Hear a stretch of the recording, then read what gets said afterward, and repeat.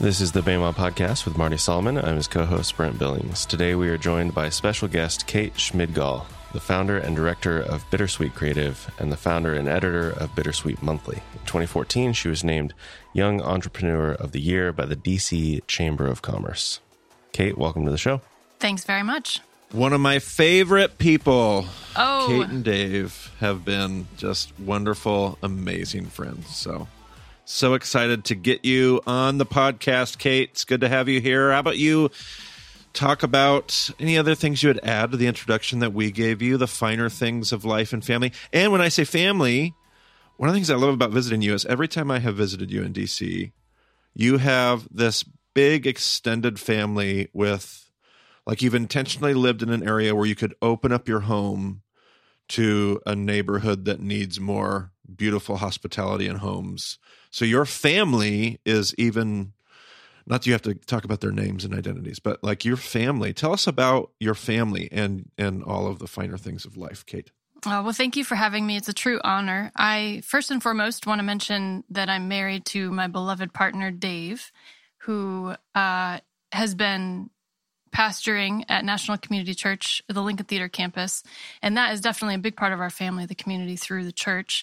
And then our neighborhood is also very much our family. And you mentioned a few youth. We have mostly been adopted by a group of about 12 young men who we met because we were fostering at the time. And the kids that we had with us were out playing and met the kids in the neighborhood. And that began sort of this auntie and uncle situation for Dave and I and a lot of the young people on our blocks. None of whom, well, I should say most of whom have never known their fathers or don't have strong male presences in their lives. So this is very much how we give the extra love that we have. We don't have kids of our own, nor do we have pets. So we have a lot of extra love, which besides plants is going to these kids.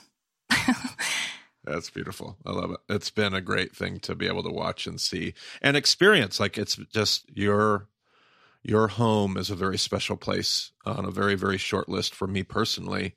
Just a great, I feel like your guys' spiritual radio is tuned into the same frequency as mine. And it's just a wonderful place of, I say that, and I know that you're getting a much stronger signal of that Holy Spirit radio than I am, but nevertheless, it's been such a beautiful place of rest for me, and I'm very thankful for that. But what a wonderful place there in a corner of our fine country here. Okay, so I feel like there's a whole lot of history in what was just said. So maybe, Kate, you can tell me a little bit about how you know Marty or Bama or whatever and how that all came together, because apparently this is a very special relationship. It is.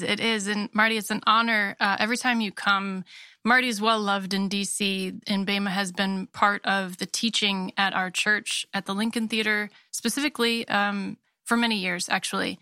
Dave and I have been listening along for a few years and then hosted a group just prior to COVID of about 40 people who came to our house every week to listen and discuss.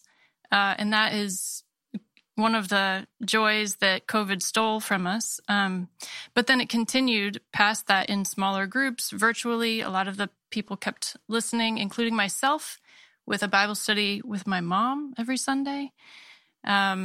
But we've hosted Marty a few times, and I know much of the congregation listens regularly. So we've been students for quite some time and really appreciate always the authentic curiosity and sincere questions that both of you bring to the text. I think in our journey of learning to ask better questions, Bama has absolutely been vital and an important teacher for us. So thank you. Yeah, I can remember getting the first email from Dave and Kate's husband. I remember I was in Salt Lake City, and I got this. I was in between meetings. I was obviously on a work trip. I was answering some emails. Got this email from this guy in DC at National Community, and I'm like, man, isn't that Mark Batterson's church? I've kind of like watched Mark from afar and read his books and appreciated a lot of things here and there. And I was like, man, that's And they're like, yeah, we love Ray and we've found your stuff and we'd love to have you come out and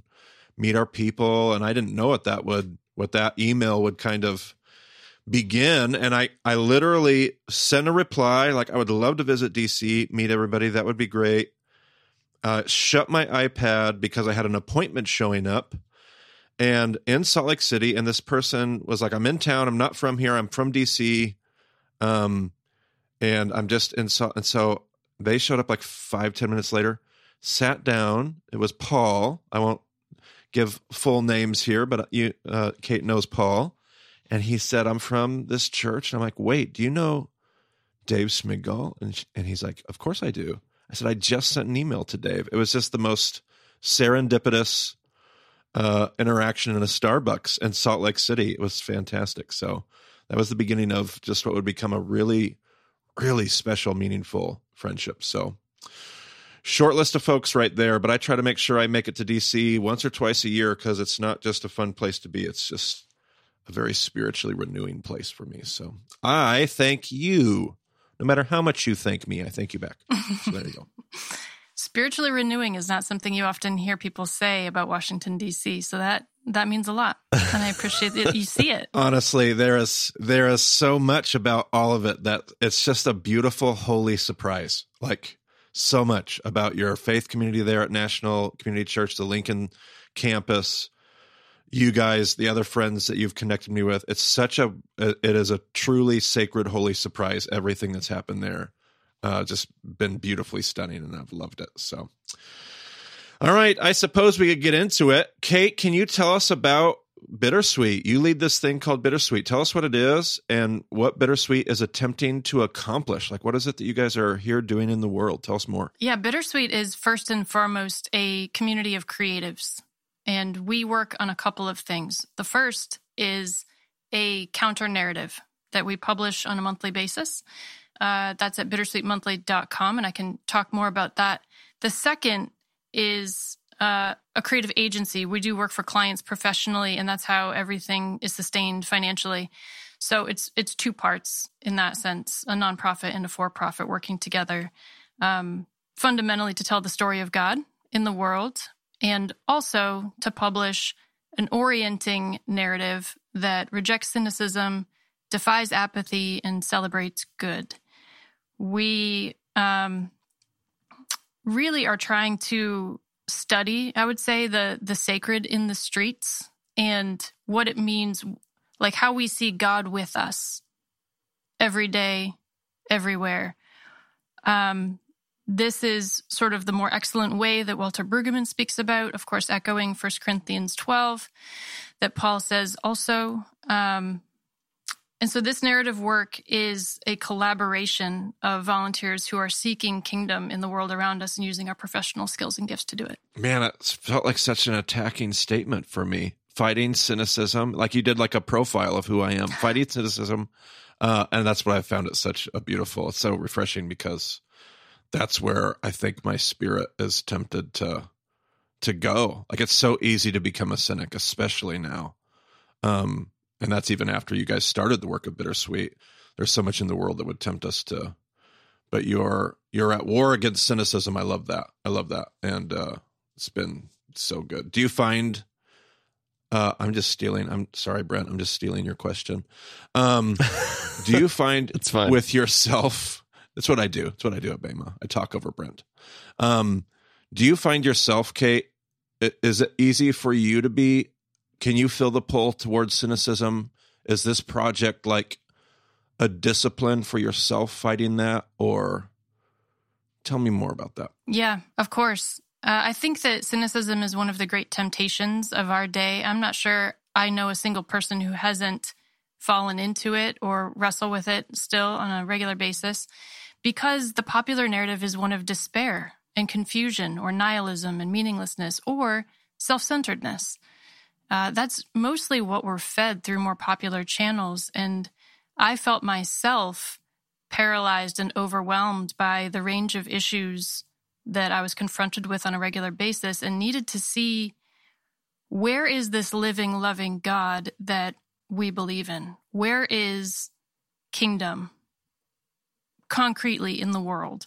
how do I see God at work in anti-trafficking or human slavery or poverty, violence, war, disease? Pick one. We are more informed than ever before. We are bombarded every day with glimpses of these realities. And frankly, I just started to feel like it was a bit of an injustice. It was really difficult to maintain honest, authentic, wholehearted faith and not press into those issues and understand how God is with us in those things. Excuse me while I feel convicted for a moment. Man, what a beautiful mission. I love that. And I just wonder, like, I try to see things with a good eye. I try to be optimistic about things, but I definitely have spaces where I'm more cynical than others, and hopefully those don't bleed out in an inappropriate way. Hopefully, I'm in the right type of community to process through that stuff and then come out in the world with a better view. But yeah, man. It's just hard, Brent, I think. Sorry to interrupt. It's hard, I think, when our hope seems so abstract and the harsher realities are so concrete. So that's in part the task, I think, the discipline or the practice, Marty, as you said, is to be in the concrete material world and be able to articulate hope there. That's tactile, tangible, fleshy, like Jesus was and like Jesus did, honestly. Yeah, I love that because BitterSweet takes the abstract and makes it more concrete. Like all of a sudden you're seeing practical, literal, concrete work that people are doing, stories being told.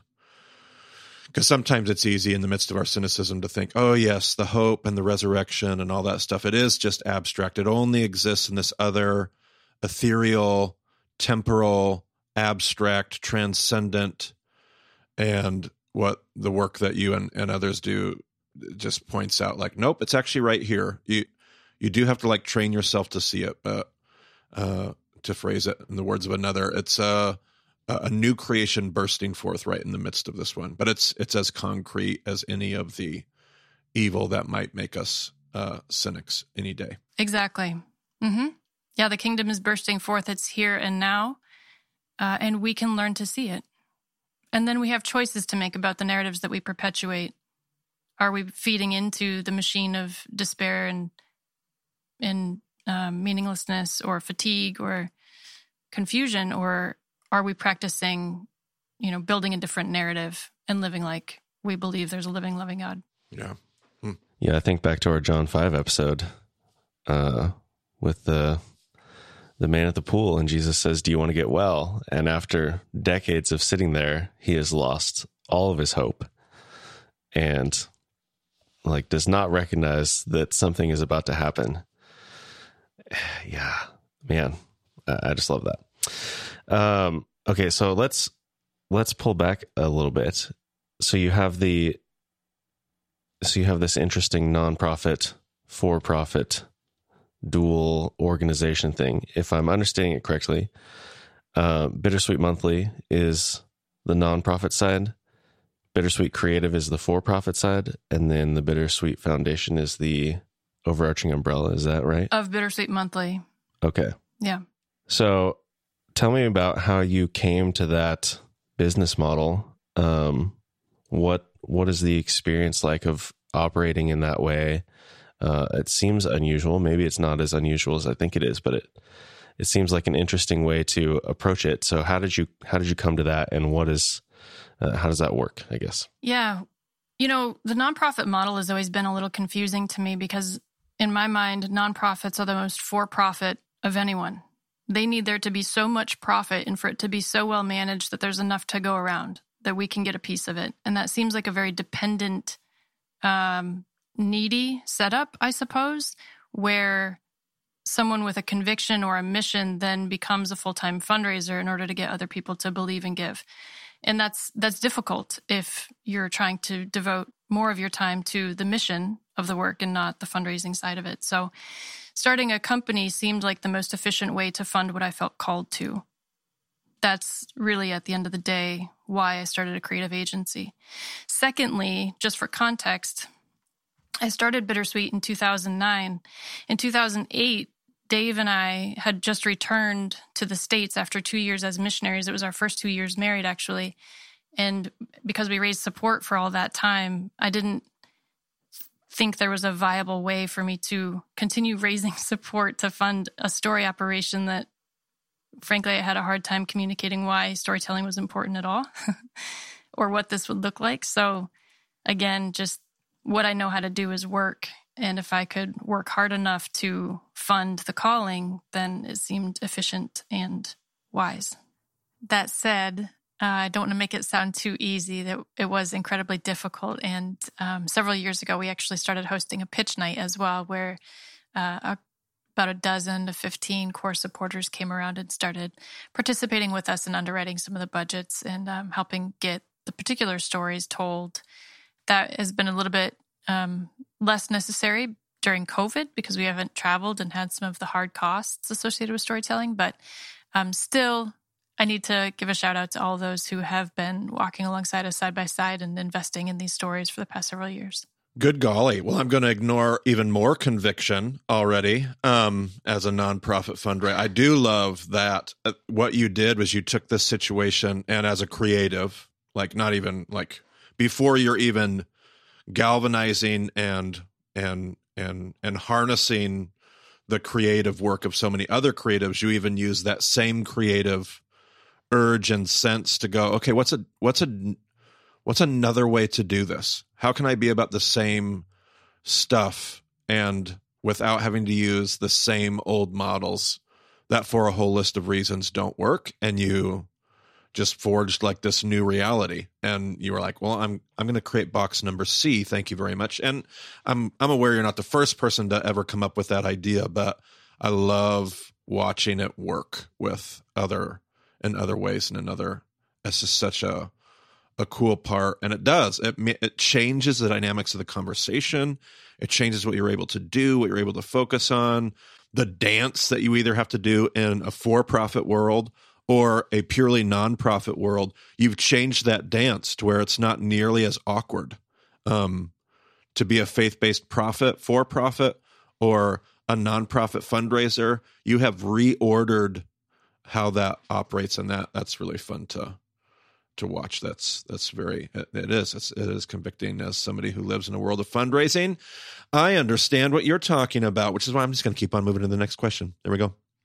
So, what is your greatest challenge in that nobody caught? I don't know if we may caught that joke, but I don't want to talk about uncomfortable things, Brent. We do enough of that. We do enough of that. I'm here to interview. That's what I'm here to do.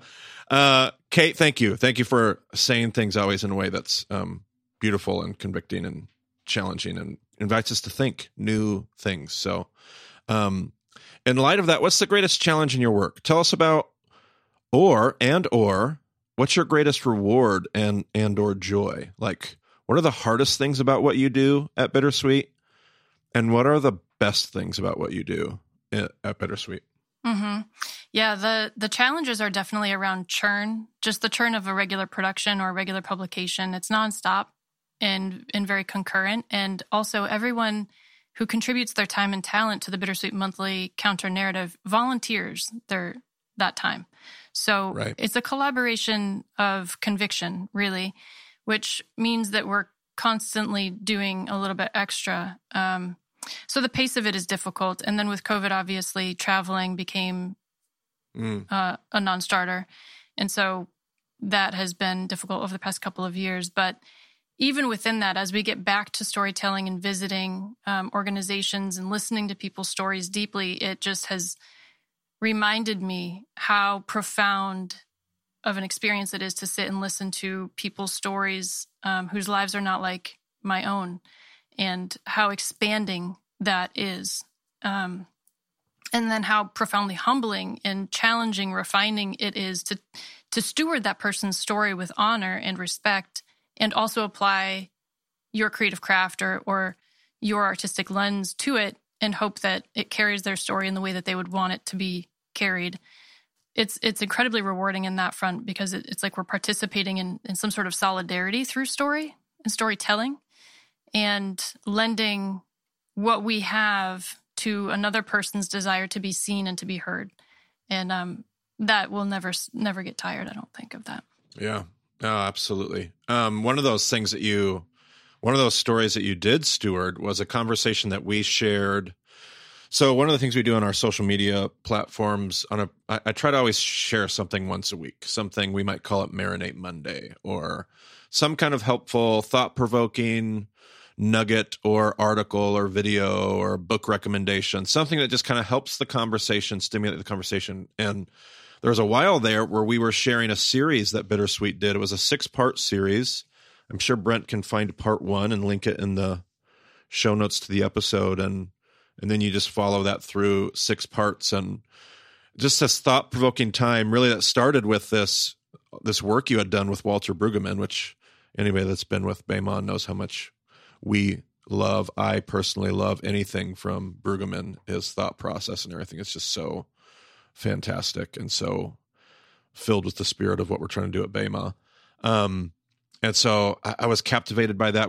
We got a ton of positive feedback from that series. People really enjoyed the reflections, how they were packaged. I really enjoyed it. It was very thought-provoking for me. Where did that project come out of? What was your experience with that? Is that just like another normal day at the BitterSweet office? Was that project something special? Has it continued to do anything? That's one project that probably our listeners, if they've bumped into BitterSweet, it was that little bit that we shared. Tell me more about that project in and of itself, Kate. Mm-hmm. Yeah, that project started in 2017 when film director Elliot Rausch sent me a book called Another Kingdom by Walter Brueggemann, John McKnight, and Peter Block. It's essentially a critique of the empire world that we find ourselves in, this consumeristic culture that's based on extraction, exploitation, greed, fundamentally the narrative of not enough. You are never enough, and what you need is more. And he posits an alternative way, a mindset that's based not on scarcity but on abundance, that functions not with competition but with neighborliness, not based on consumerism but covenantalism. And so this contrast was really the meat of what was meant to be a feature-length doc. I had written up like the full outline for the doc, and we just decided to reach out to Walter as a first voice and get that in the can and then go from there. And so we filmed that in late 2017 over 2 days in Cincinnati. We put Walter in an 88 Oldsmobile parked outside of an abandoned mall in Cincinnati and recorded in the simplest way a very long conversation with wisdom. And he, as an Old Testament scholar, was able to connect some dots and weave some narrative, like connect our story today to the ancient stories of the Bible. And I found it profound and transformative. But honestly, we weren't done. That was meant to be 10% of a longer thing. And so it just sat on a shelf for a long time, for a couple of years. I thought that it would help me raise money, but it turns out that people with money are not usually interested in critiquing the empire. So that didn't go very well. And then this is a zinger for you. Yeah. When COVID hit and we couldn't travel and tell the stories we were used to telling, we had to look within and on the shelf, and there this footage was. And so we resurfaced it, and Brandon Bray and I collaborated deeply over many months to put together that 6-part series. And it seems like it was timely and incisive for that moment that we were in. And I hope it holds true for many years to come. Yeah, it felt, it just, that the 88 Oldsmobile really grabbed me from the beginning. First of all, because it's like a really weird setting for an interview, but also because it's more or less the first car that I drove. So I was like, oh, hey, I recognize that car. But how did you, I mean, I guess you just reached out to him and he was willing to talk. But how did you decide that was the setting that you were going to do? Why not just, in his living room or something? Because I feel like that the visual aspect of that was so unique that it drew me in before the conversation even started. So Yeah. It's very effective. Yeah. Yeah, I have to give full credit there to Elliot as the director. That was his intuition and vision. And I think that part of why it was so right was that here we have wisdom calling aloud in the streets. Here we have truth spoken in a very unlikely place that we may not ever look or expect to find it.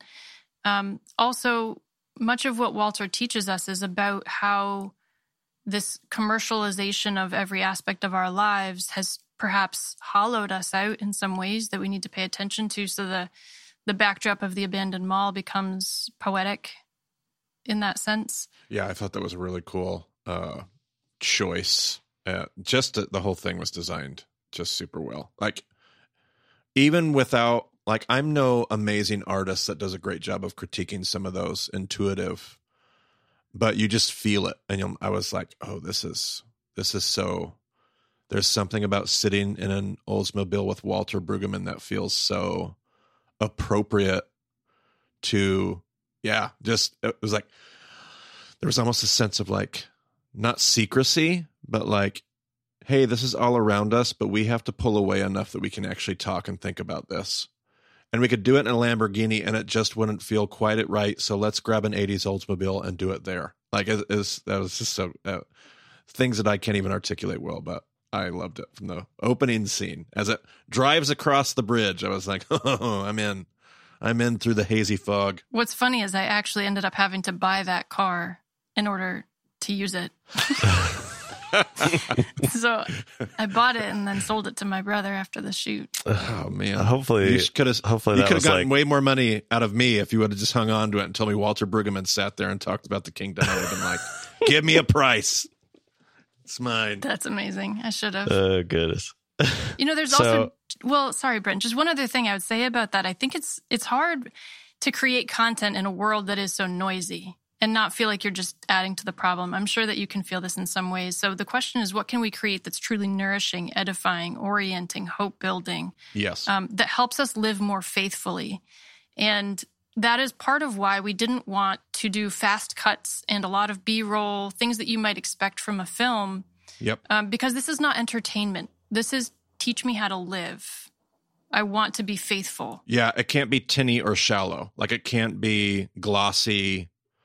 Like, we're going to talk about hope because the world is so cynical. Like, the work that I've ever seen you guys do has depth. It's not a glossy, like, we're going to kind of like lay this over the chaos. It's that we're going to get into the middle of the chaos and we're going to find the daisy growing in the cracks of the concrete sidewalk. That's part of what makes it so effective, is it's not the B-roll, it's not the expected, it's not fighting cynicism by ignoring, it is fighting cynicism by being honest and very present and direct. And that is very beautiful and powerful. I appreciate that, Marty. Thank you. So on that idea of the depth of the Walter Brueggemann story that you told, like, you've been doing this for years, gathering these stories, telling these stories that I think on an individual basis for us as viewers are like really refreshing and life-giving, but you're exposed to that all the time. You live and breathe it. Like, is that exhausting?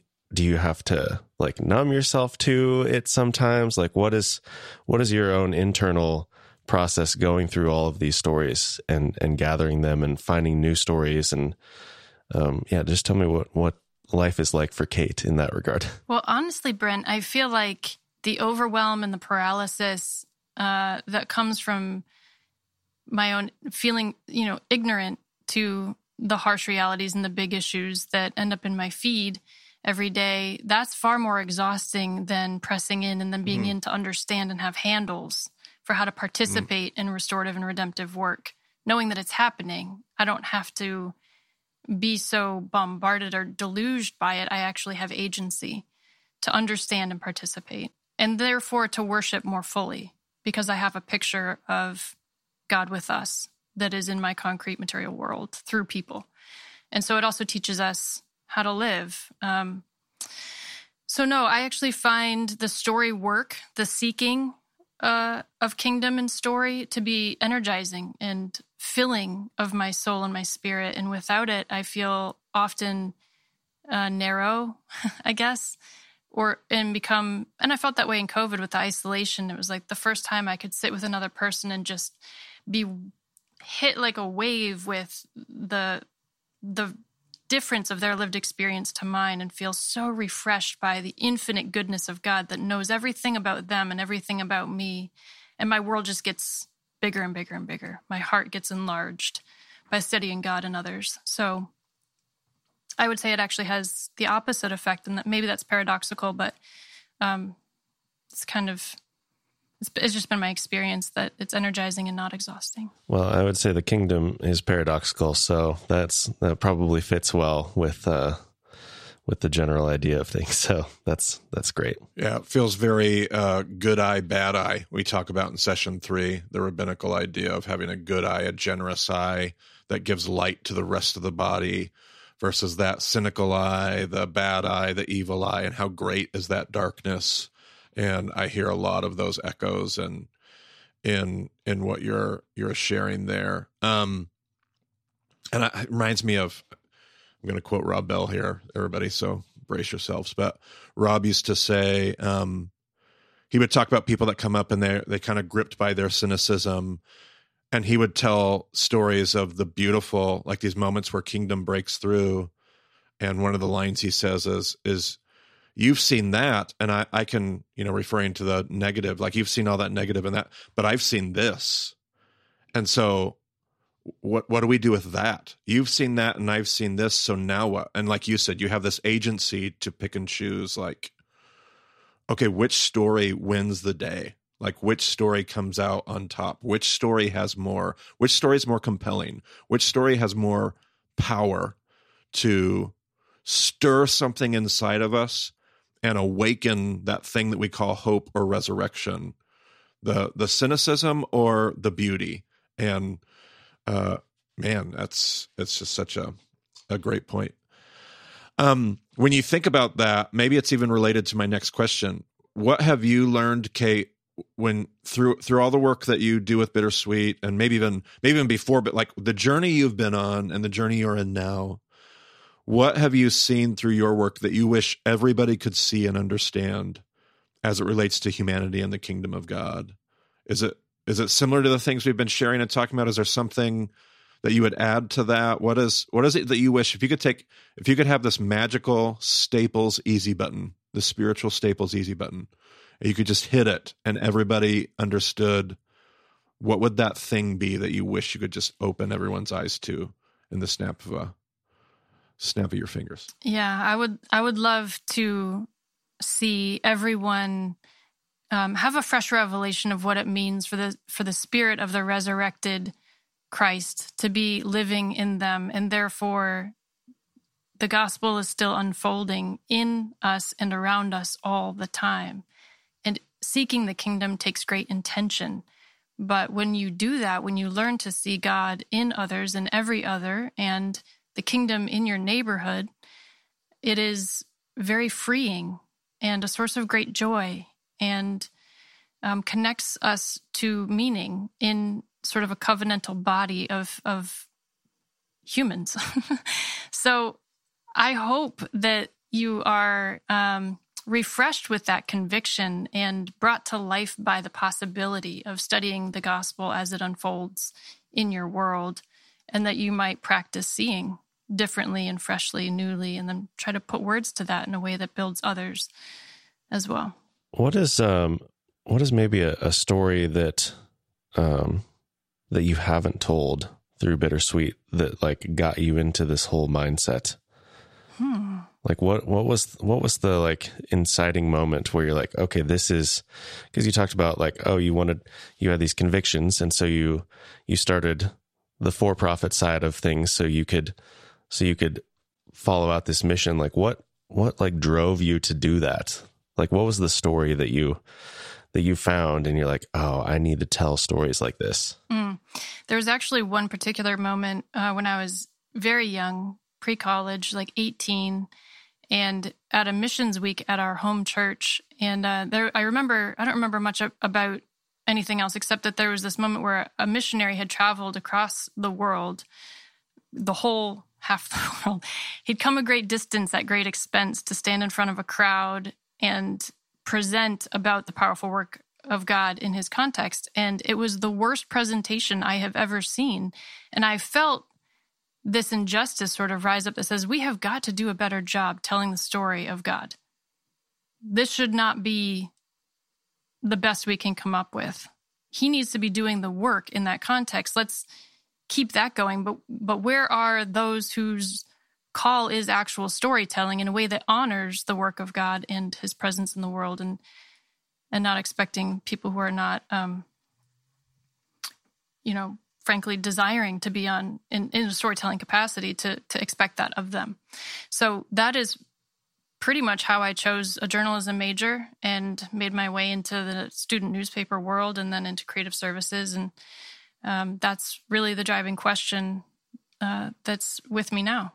There's got to be a better way to tell the story of what God is doing around the world. And where are the creatives and how can we bring them to life by doing this speaking work that is ours uniquely to do as artists? Man, what a relational, covenantal response to that, even as a young person.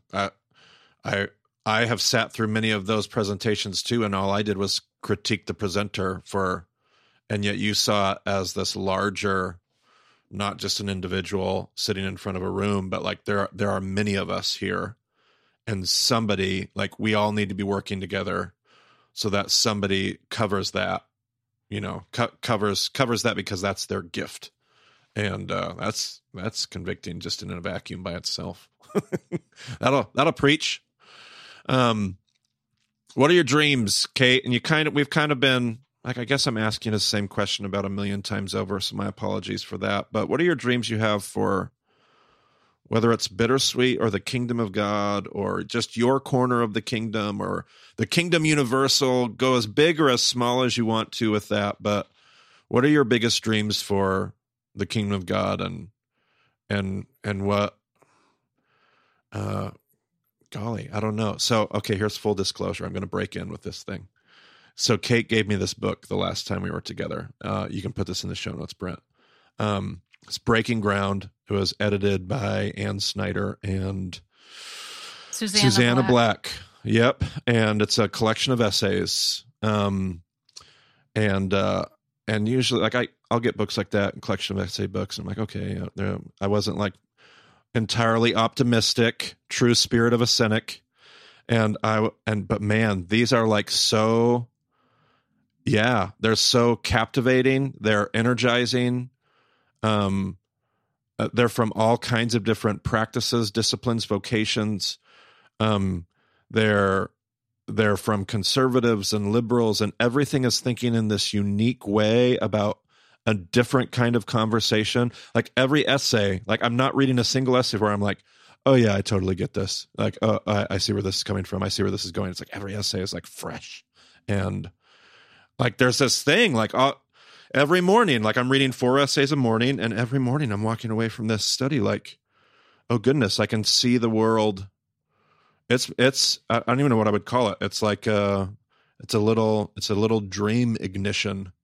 And so I think that's the question on my brain for you, and you're responsible for it because you gave me the book. But what are your dreams, and what do you see happening? Because apparently there are people out there that even in the midst of a pandemic, they're still dreaming, and they're still saying there's a new way to see things. And how about you, Kate? Mm-hmm. Tell me more. Yeah. And there's still people creating, and this is with a world that seems hell-bent on destroying itself. To create within that environment is really something profound and sacred. And so we celebrate that and want to participate in it. Breaking Ground is a partner of BitterSweet and has been a wonderful collaborator for us. And if you like that, Marty, then I would also just plug quickly Comment Magazine, which is the more quarterly version of that book. But when it comes to books, BitterSweet is beginning to publish books. We're going to publish our first, Practice Flourishing, by Dr. Andrew DeCourt later this year, along with a children's book series called Journey Books, named for my goddaughter, whose name is Journey, to help children be expanded into this others-centered, self-giving love way, and get them sort of infused and inspired with those convictions at an early age and teach that covenantal neighborliness. So those are big things. At our core, we are graduating BitterSweet Monthly from an online magazine to a full-on media house. And so in the coming years, you'll see feature films and more podcasts, music, books, gatherings, etc. Because I think the narrative is building, the community is growing, and this is the time that we need to be producing, orienting, hope-building content for people to live faithfully. I love the children's idea. Probably one of the most common questions we get emailed is, how do we help our kids with all of this? Right. With how we read the better readings of the Bible, living out the kingdom. How do we? And so I love that there are resources out there that we're creating, we're hearing about, that people can put on their list. And whenever we have them, we'll add them to the show notes too, won't we, Brent Billings? Absolutely. So BitterSweet has been recognized in the same realm as things like Condé Nast and Wired and The New Yorker, which is super cool. But it's also like this organization where you have volunteers contributing to the work and the mission. And so what's if somebody has heard this conversation and shares your convictions, what's a way that they can get involved with BitterSweet? Well, first of all, send us stories. I mean, be on the lookout, be the ears, be the eyes in your community. And if there's an organization or a story that you think fits within the BitterSweet editorial ethos and mission, then nominate it. Go to our website, click the nominate link. There's a little form. It takes 30 seconds. That would be huge. Secondly, read the stories. And then if they resonate with you, then please share it. We do rely on organic shares. We're not pumping, tons of money to buy eyeballs or play a numbers game. But if it's meaningful, then I would hope that you would also share it with others and spread the hope. Separately, there's just the simple fact that we are a nonprofit. So donating is always welcome. But I'd also prefer the sharing and the nominating even more than that. We get that. And that's part of why we love to share all this stuff, is that more people find it. And we just get to keep discovering new things, great resources. That's part of why we do all these regular interviews in session 6 of the podcast. Is we can do verse by verse through John. We can study the Bible. That is what we do. But we also want to bridge that same gap between the abstract study of the text and the concrete living out of the kingdom. And it's one thing to just listen to a podcast and study and do the thing and have a discussion group.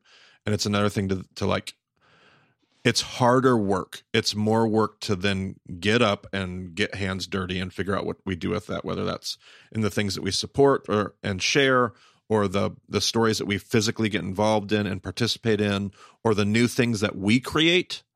And so we just want to share some of those things, because these interviews will make somebody go, that was the thing I needed to hear in order for me to do whatever the next thing was. And so that's why we're having these conversations, and it's just so good and helpful, and hopefully for everybody else that's true too. But Kate, is there anything else that people need to know? Anything else that you're super excited about?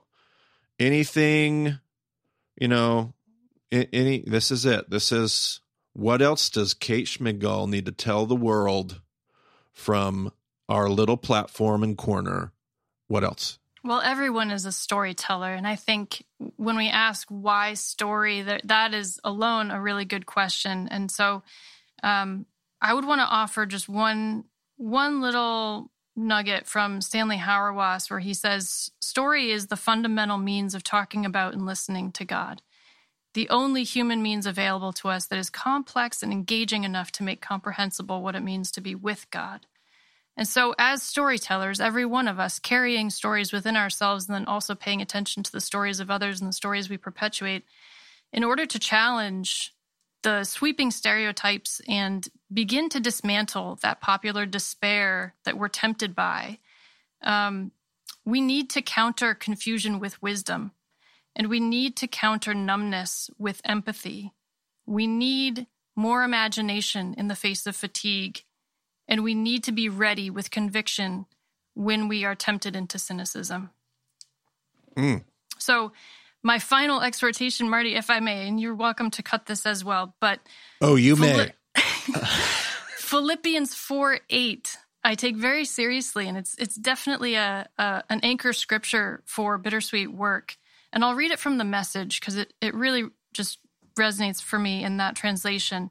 Summing it all up, friends, I'd say you'll do best by filling your minds and meditating on things true, noble, reputable, authentic, compelling, gracious, the best, not the worst, the beautiful, not the ugly, things to praise, not things to curse. Do that, and God, who makes everything work together, will work you into his most excellent harmonies. That is the hope of Bittersweet. Man, you have spoken of Walter Brueggemann, Stanley Hauerwas, and Eugene Peterson all within the same 45-minute block. That is a good use of our time right there. Can you read that? Read that, Stanley. Do you have that quote in front of you still? I do. Kate, read that Hauerwas quote one more time. Story is the fundamental means of talking about and listening to God. The only human means available to us that is complex and engaging enough to make comprehensible what it means to be with God. Man, and not to make that, like, to sit in the poetry of that and the power of that, and then to probably ruin it with a little bit of academia and Bible nerdiness. Like, isn't that what we learned from the scriptures, especially the Hebrew scriptures, is the power of telling story? And part of what we always continue to learn to try to deconstruct is how we take that and we systemize the theology and we create all the mechanics and we do all this stuff to it. And yet the more we build and the more we continue to construct and refine all the scaffolding, as we've called it in session 6, it doesn't actually increase our ability to communicate the complexity that Hauerwas talks about there in the story. Like, story is one of the few things that can, it's one of the few vessels and containers that can hold that. And, amen and amen. I like it. Yeah. Philippians 4:8 is one of my probably top 3 favorite passages. And, it's even good in the Message, I'll admit. Yeah. Heck yeah. The Message has some bonkers wording sometimes. But yeah, that was beautiful. So thank you for sharing. Well, I've got a whole bunch of links that I'm going to put in the show notes as far as how to find you. But if there's anything you want to call out specifically, Kate, on how people can get connected. The absolute best way is bittersweetmonthly.com to follow along in reading. And we do post to Instagram regularly, the stories and whatnot. And then our newsletter also would keep you up to date if you wanted to send us your email. We promise not to spam you. It's just once a month. Perfect. I love the once a month format. Not that we do anything like that, but anyway, well, thank you so much for joining us, Kate. It has been absolutely wonderful conversation. And yeah, for any listeners, if you want to get a hold of Marty, you can find him on Twitter at Marty Solomon. I'm at EIBCB. And you can find more details about the show at BamaDiscipleship.com. Check out all the links. We've got all the books and all the other things that we talked about, including future books. We'll get those links in the show notes. If you're listening to this later on, check the notes for all of that stuff. So thanks for joining us on the Bama Podcast. We'll talk to you again soon.